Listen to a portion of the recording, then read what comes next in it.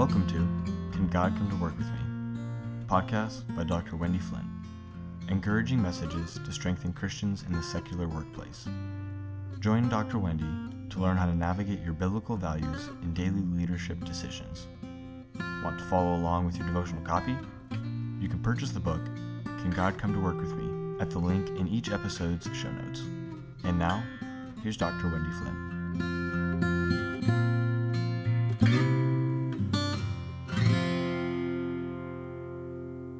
Hello again.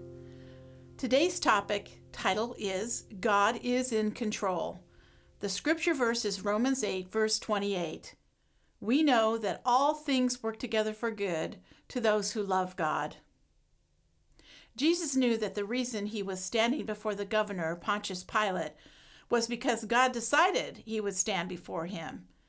In the same hour, Jesus had the opportunity to tell Pilate that he was king only because God decided Pilate was a king.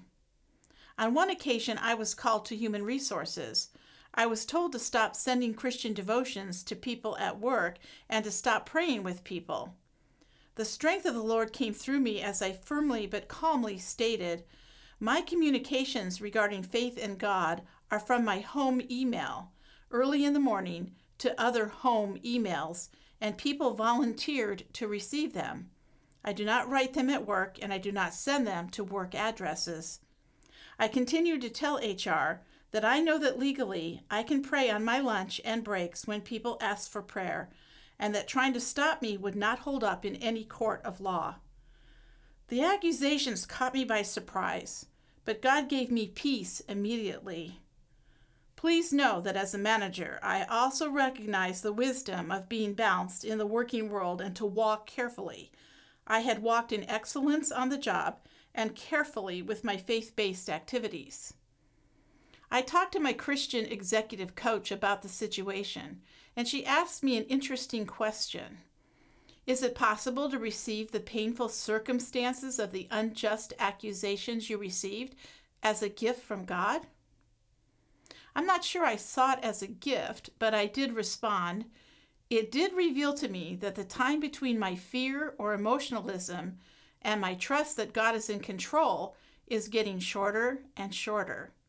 I was at instant peace in my reaction.